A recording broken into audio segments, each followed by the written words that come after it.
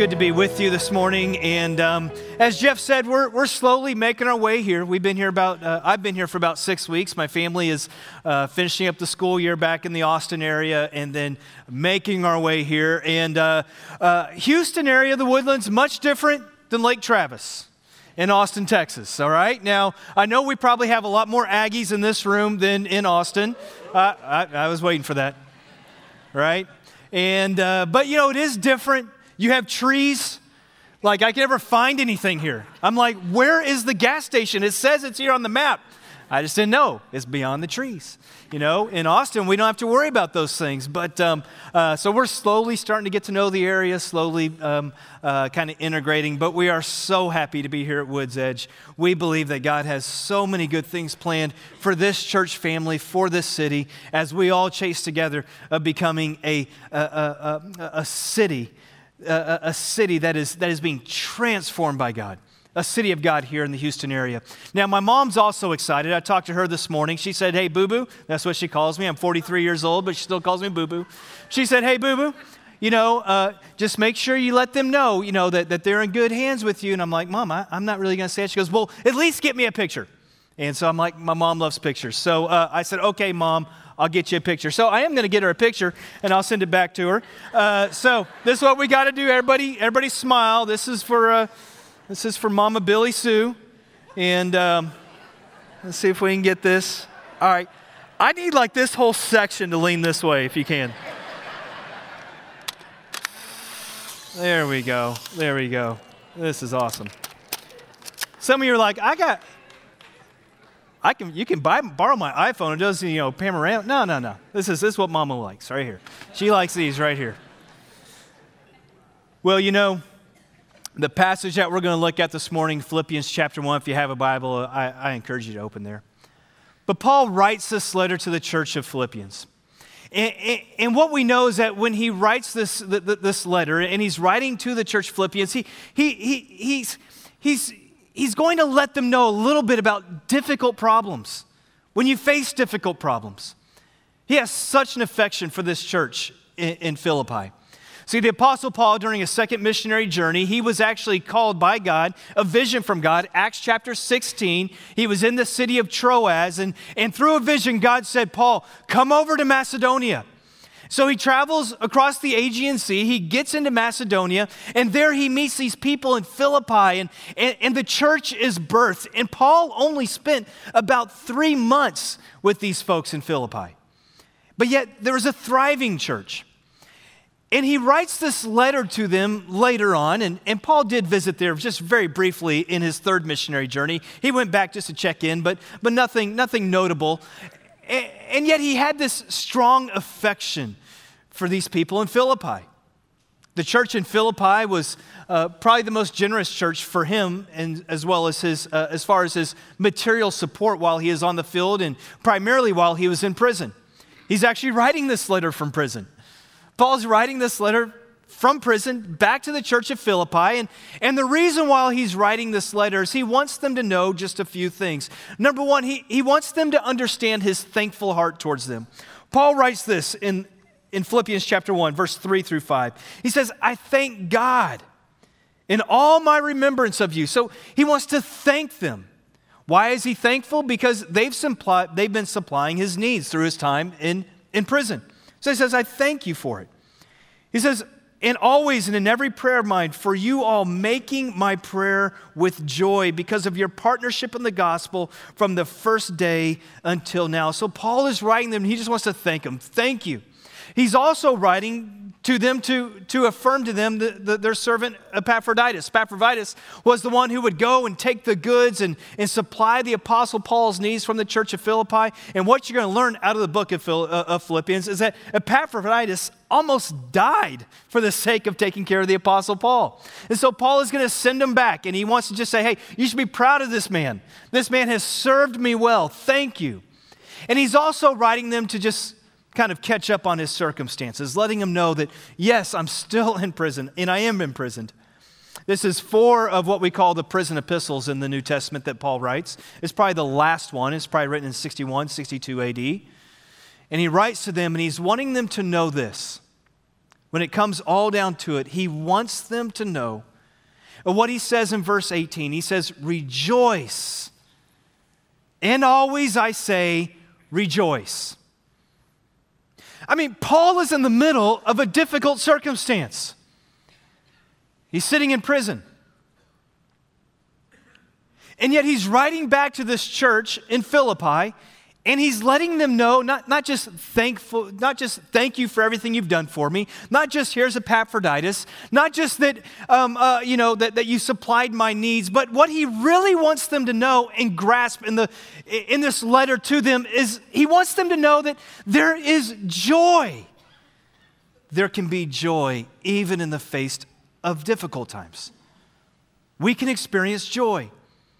And so Paul pushes them to the person of Jesus. He pushes them to understand joy. And I don't know about you, but in our world today and in our culture, joy is very difficult to come by. I mean, it seems like the moment that we have our arms around joy, it's so fickle, it kind of goes away, it disappears on us. And maybe it's because of our expectations or what we believe to be true about happiness. Most of our happiness and our joy is based upon outward circumstances that surround us. It's based on circumstances. In fact, in psychology, we call it the optimistic bias. Optimistic bias basically states this, that we believe that our tomorrow is better than our present. Therefore, we can stay optimistic and find some joy. But what happens when you get to tomorrow and it's worse than yesterday? Like you get there thinking that it's going to be better, and you turn around and say, I just want to go back to yesterday because it was better. What we find is that for the majority of the people in our world and the majority of the people that live around us, maybe even ourselves and the majority of people in this room, what happens is we begin to crumble like a deck of cards. And the circumstance takes over. We also know that in emotional behavior, research calls this the hedonic treadmill. And what that belief is that, if I could just get here, if I could just get this job promotion to make more money, then I will experience happiness. Have you ever thought that way? If I could just get that perfect date, then I'll experience happiness. And then what happens when you get that date and you're like, well, that didn't go so well? That was a letdown. And Paul is saying that most of our joy is based upon circumstances, but he's attesting to in this letter that our joy doesn't have to be wavering based upon circumstances. Our joy is found in the person of Christ. And that's why the Apostle Paul, in the middle of his circumstances, can say, yes, and I will rejoice. Let's consider his circumstances as he writes this letter. Paul is in prison. Not only is he in prison, but he's basically on death row. He is waiting for the thumbs up, thumbs down if he's going to be executed. What we know is that he probably had 2 soldiers that were at least stationed to him, if not chained to him 24 hours a day. And he's writing to him, and he's like, listen, in all things I rejoice. Yes, I rejoice. We also know about the Apostle Paul when we read through his letter to the church of Corinth. The Apostle Paul talks about the suffering that he's had for the sake of the gospel. Paul writes this. He says, far greater labors, far more imprisonment, with countless beatings and often near death. 5 times I received at the hands of the Jews the 40 lashes less 1. 3 times I was beaten with rods. Once I was stoned. 3 times I was shipwrecked. A night and a day I was adrift at sea, on frequent journeys, in danger from rivers, dangers from robbers, dangers from my own people, from the Gentiles in the city, in the wilderness, dangers at sea, dangers from my false brothers, in toil and in hardship. I mean, the list goes on and on. He says, and above all this, I carry the pressure and the anxiety of the churches. I mean, Paul's life wasn't just like, a walk through the park.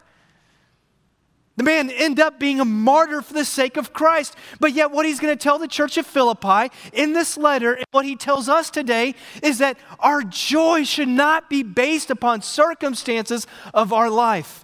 They are based upon the person, the author and perfecter of our faith, Jesus Christ. It's a joy that can be experienced that's not in the outward circumstances, but it's something inward. It's the person of Jesus. And what we all have in common with the Apostle Paul and even the people in Philippians, the church in Philippi. I mean, they're struggling too. Frank Thielman, in his commentary about the church of Philippians, he says this: the Philippians are enduring hardship for the sake of the gospel.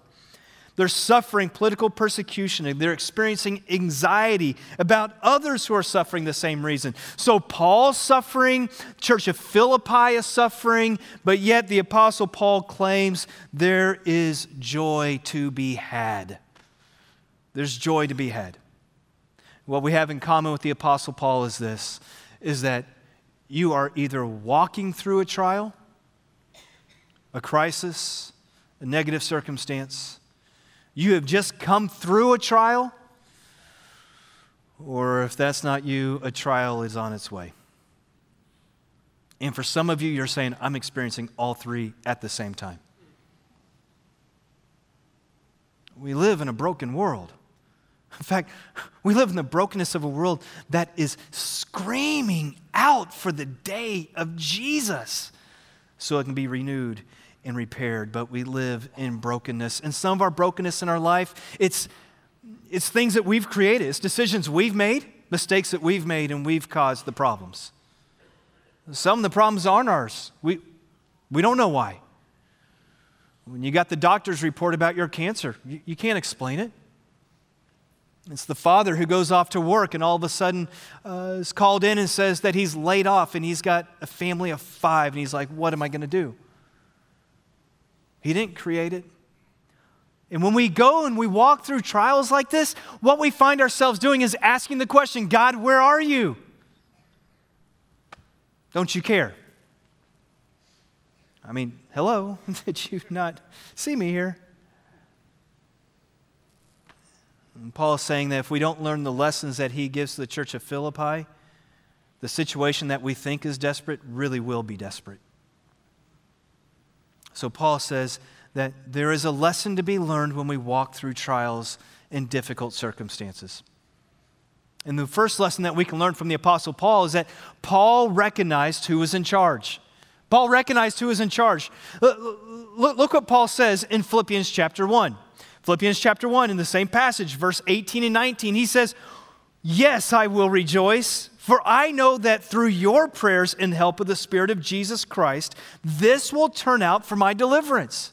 Paul's saying that I will rejoice because why? Even though I'm sitting here in prison waiting on death row and I've been through my problems and my trials, I can sit here and know that God is in charge through your prayers, through His Spirit. I know that ultimately this will bring deliverance. I know ultimately I'm going to be okay.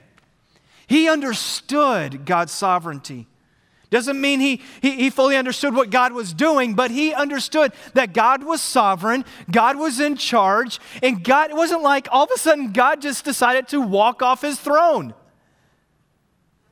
Paul understood. Jesus is still on the throne. Jesus is still in charge of my life. Jesus still has everything completely under control, and I don't have to worry.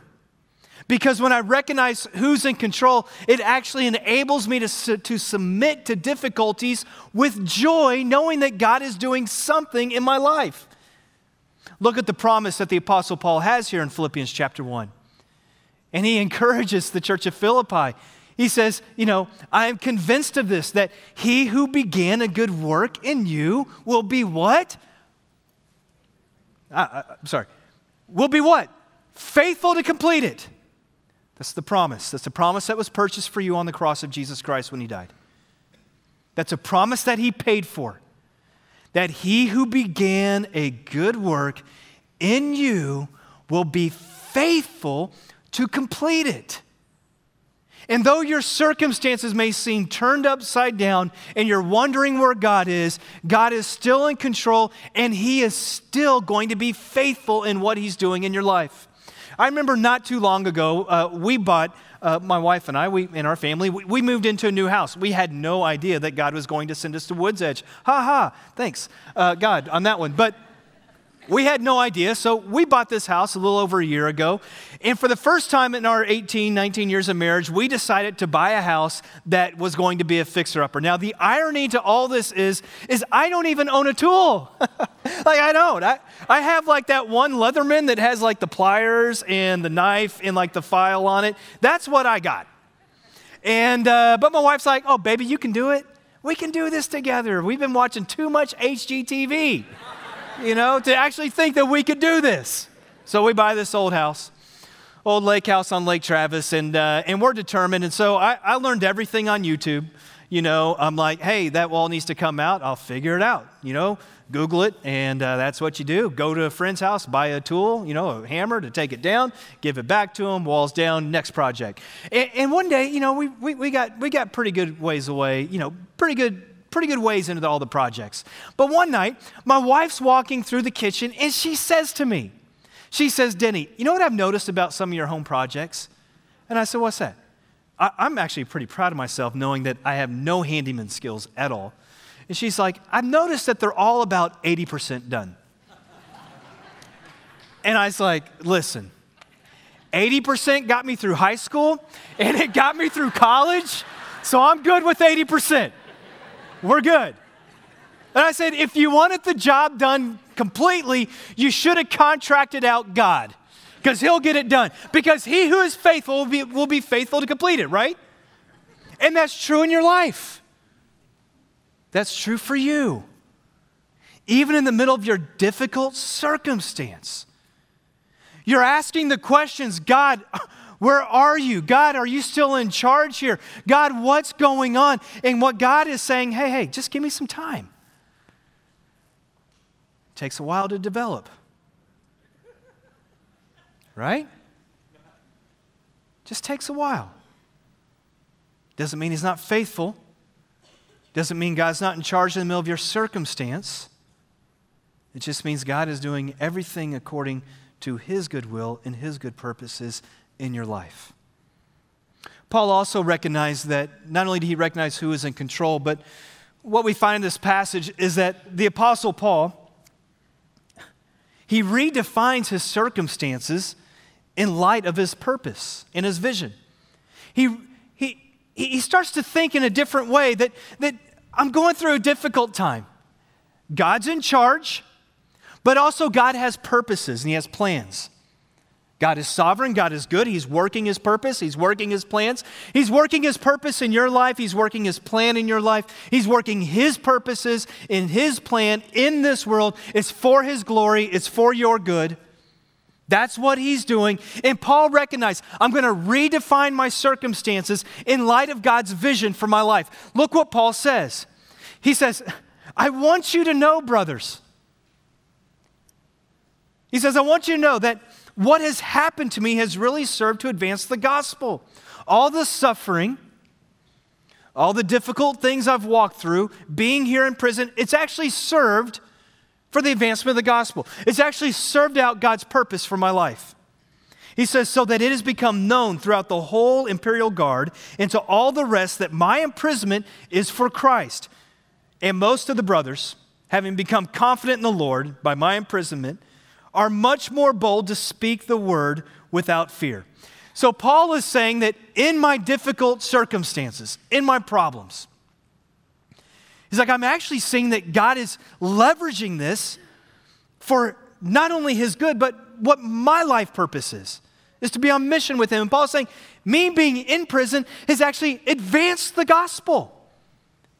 Paul was able to take his mind and zoom out away from just his circumstance to ultimately try to get a perspective of what God is doing in the world, what God is doing in relationships around me, what God is doing in the lives of people around me.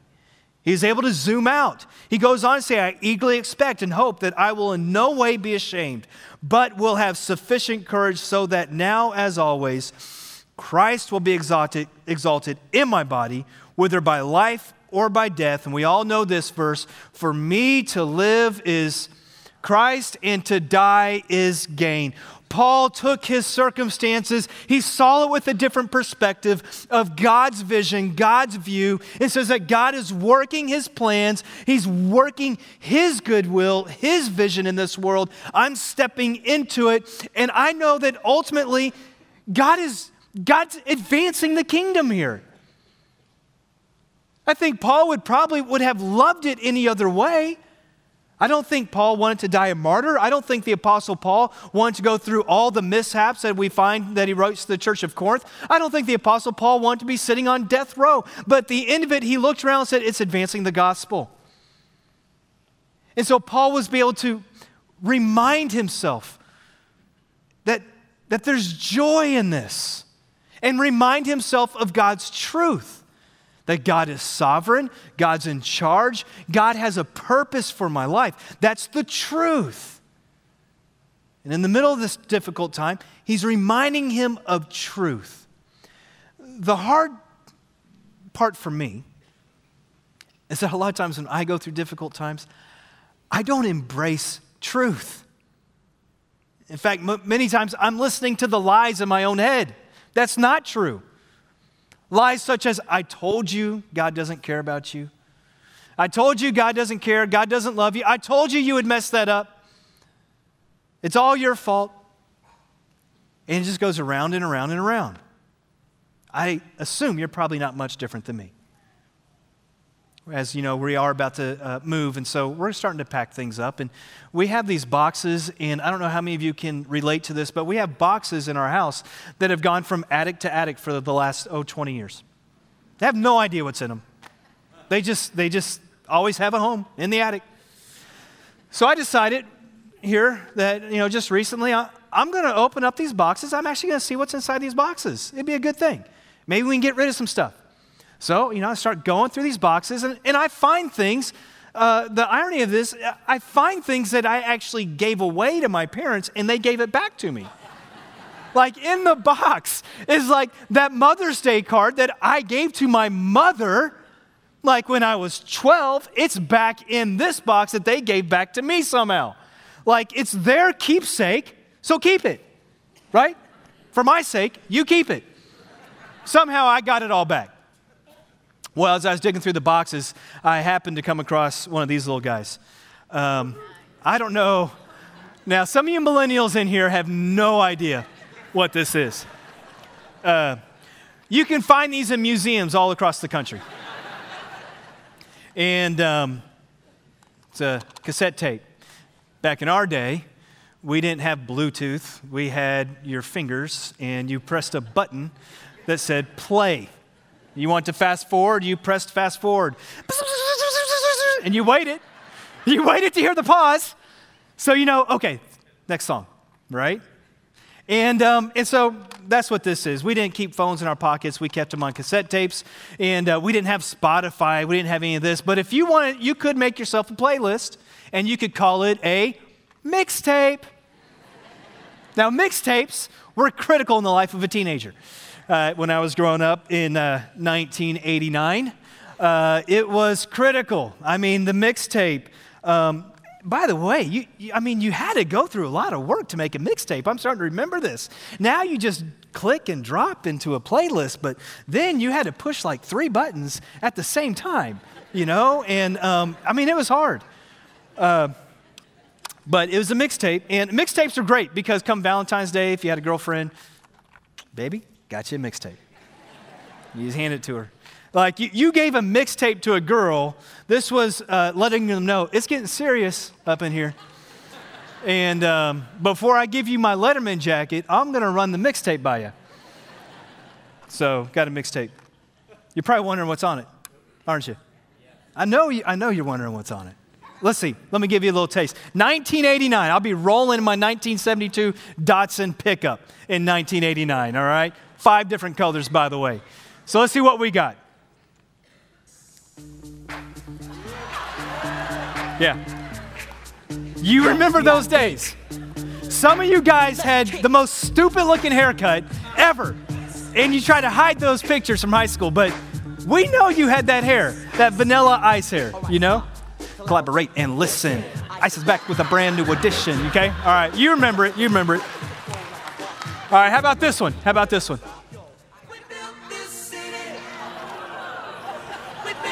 We built this city on rock and roll, people, which was ironic because I lived in a town of like 12,000 people. And I'm rolling in my 1972 Datsun pickup like, that's right. No one knows who we are, but we built it, all right? I do believe some of you ladies are still listening to this song.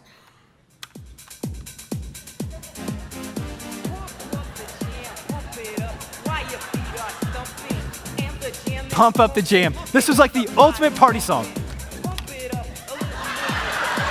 That's all you had to do.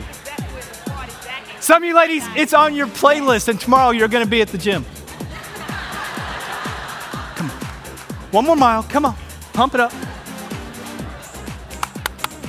Things went bad in a relationship. You are definitely rolling this in the old 1972 pickup. This is the ultimate breakup song. I start to cry just thinking about it. Tell them about the new love you found. Remember that? Angie Yeager, I remember you. My first girlfriend. But what we all like is the chorus. Remember the chorus?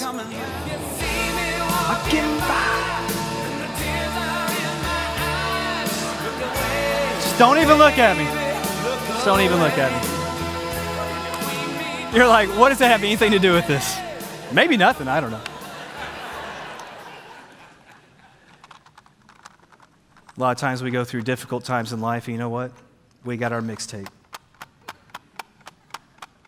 The mixtape of lies that aren't from God. It's the things we tell ourselves over and over and over and over and over again. I told you God doesn't love you. I told you can't trust God with this problem. Told you God's not concerned. I told you you would mess it up. It's just the mixtape that goes round and round and round. But this is why when you see two people who are faced with the exact same circumstances, they're both facing the same circumstances.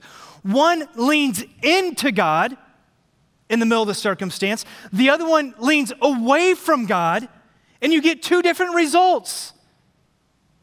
Like one leans into God because what they understand is that God is in charge. God has a purpose for all this. So I lean into his truth. And Paul even writes to the church of Philippi in this passage. And what he tells them and what he reminds them is he shows them that this is God's plan and purpose for your life. It's steady progress in your walk with him, with the day of Jesus in view. It's steady progress. He writes to him in verse 9, and it's my prayer for you that your love may abound more and more with knowledge in all discernment, so that you may approve what is excellent, what is pure and blameless for the day of Christ, filled with the fruits of righteousness that comes through Jesus Christ to the glory and praise of God. Some who walk through circumstances, they lean into Jesus, and when they lean into the truth of Christ, what happens? Their knowledge of God increases, their affections of God increase, and their affections for others increase. They begin to live out this passage. They begin to see what is pure, what is right, what is righteous. They begin to experience the fruits of righteousness because they're leaning into Christ, into the truth. Others, they'll lean away from God into lies, and what they'll experience is a diminishing of their knowledge of God, a diminishing of their affections of God, therefore a diminishing of their affections with others. And God is saying, and Paul is saying, hey, during your difficult times, lean in, because when you lean in, the purposes of God are going to be played out in your life. You're going to abound in knowledge. You're going to abound in love. You're going to abound in purity. You're going to abound to know what is true, what is right, what is noble. You're going to abound in the fruits of righteousness. So lean into truth. Lean into me. And Paul is telling the church of Philippi, you've Lean into him. And then Paul would also say that not only is God in charge, not only is his purpose is good in our life, but Paul would remind us, as he reminds the church of Philippi, that as we walk through our problems, that we focus on eternity.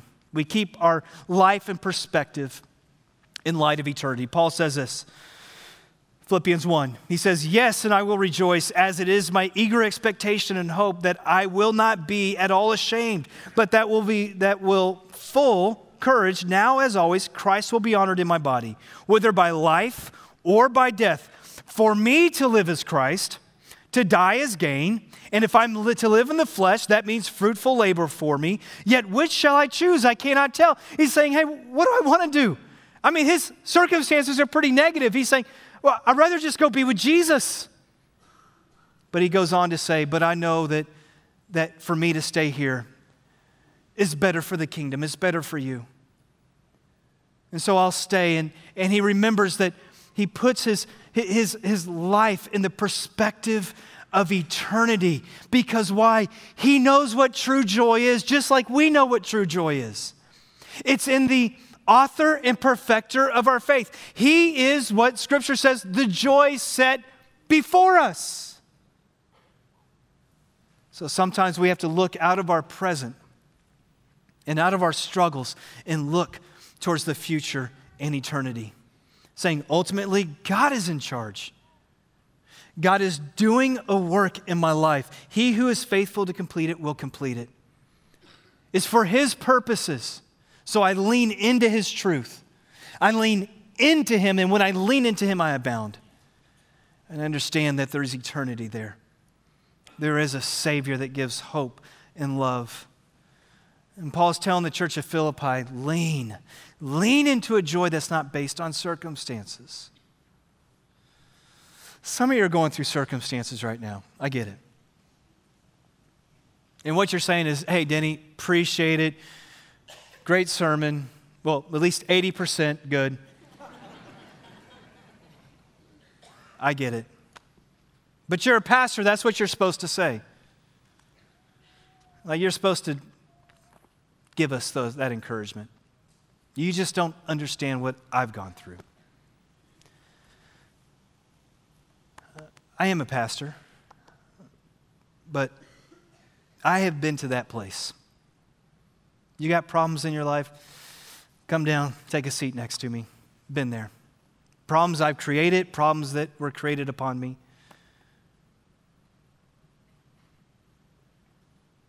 I've been to that place where literally laying on the ground and taking a breath would be optimistic. Full of despair. And if it wasn't for a few people and a wife that loved me and a Savior named Jesus Christ that came and breathed breath into dry bones in broken circumstances.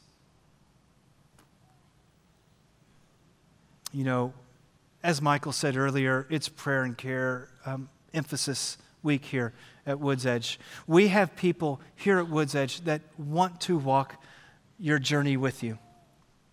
They want to bring hope in the middle of your journey. If you're going through that difficult time, we have folks who want to journey with you through that, and they're going to give you hope. But here's the deal. We are pushing your focus to exactly what Apostle Paul said, to the person of Jesus. Jesus is where you're going to find your joy, even in the middle when life seems like it's falling apart. Is we're going to push you towards Christ. In all that God does, we have to remember that He is in charge and He has a plan. And all He's doing is taking His time to develop you. It's all a process that He's fully in charge of. And as Michael said earlier, we are all the people in progress. But thankfully, we have someone who's in charge of the progress. Thankfully, we have someone who's in charge of the process. And that's God and a loving Savior, Jesus Christ. Let's pray. Father, we thank You for today. And Father, as we come together in just a moment and we take worship together, as we take communion together, Lord, I pray that You will remind us that as we come before You, we take of the bread and we take of the cup, that we're reminded that our hope was purchased for us on the cross. May we be reminded that we, Lord, as we take of the bread that represents your broken body, as we take of the cup that represents the blood that was spilled, that on that cross, it was the accomplished works of Christ, the complete accomplished works of Christ that gives us the hope for tomorrow and the hope for today. That we can walk through difficult times. We know that you're in charge. We know that you will be faithful. And we know that you who began a good work in us will be faithful to complete it. And it allows us to say, yes, and I will rejoice. I will rejoice for the hope that's set before me, the person of Jesus.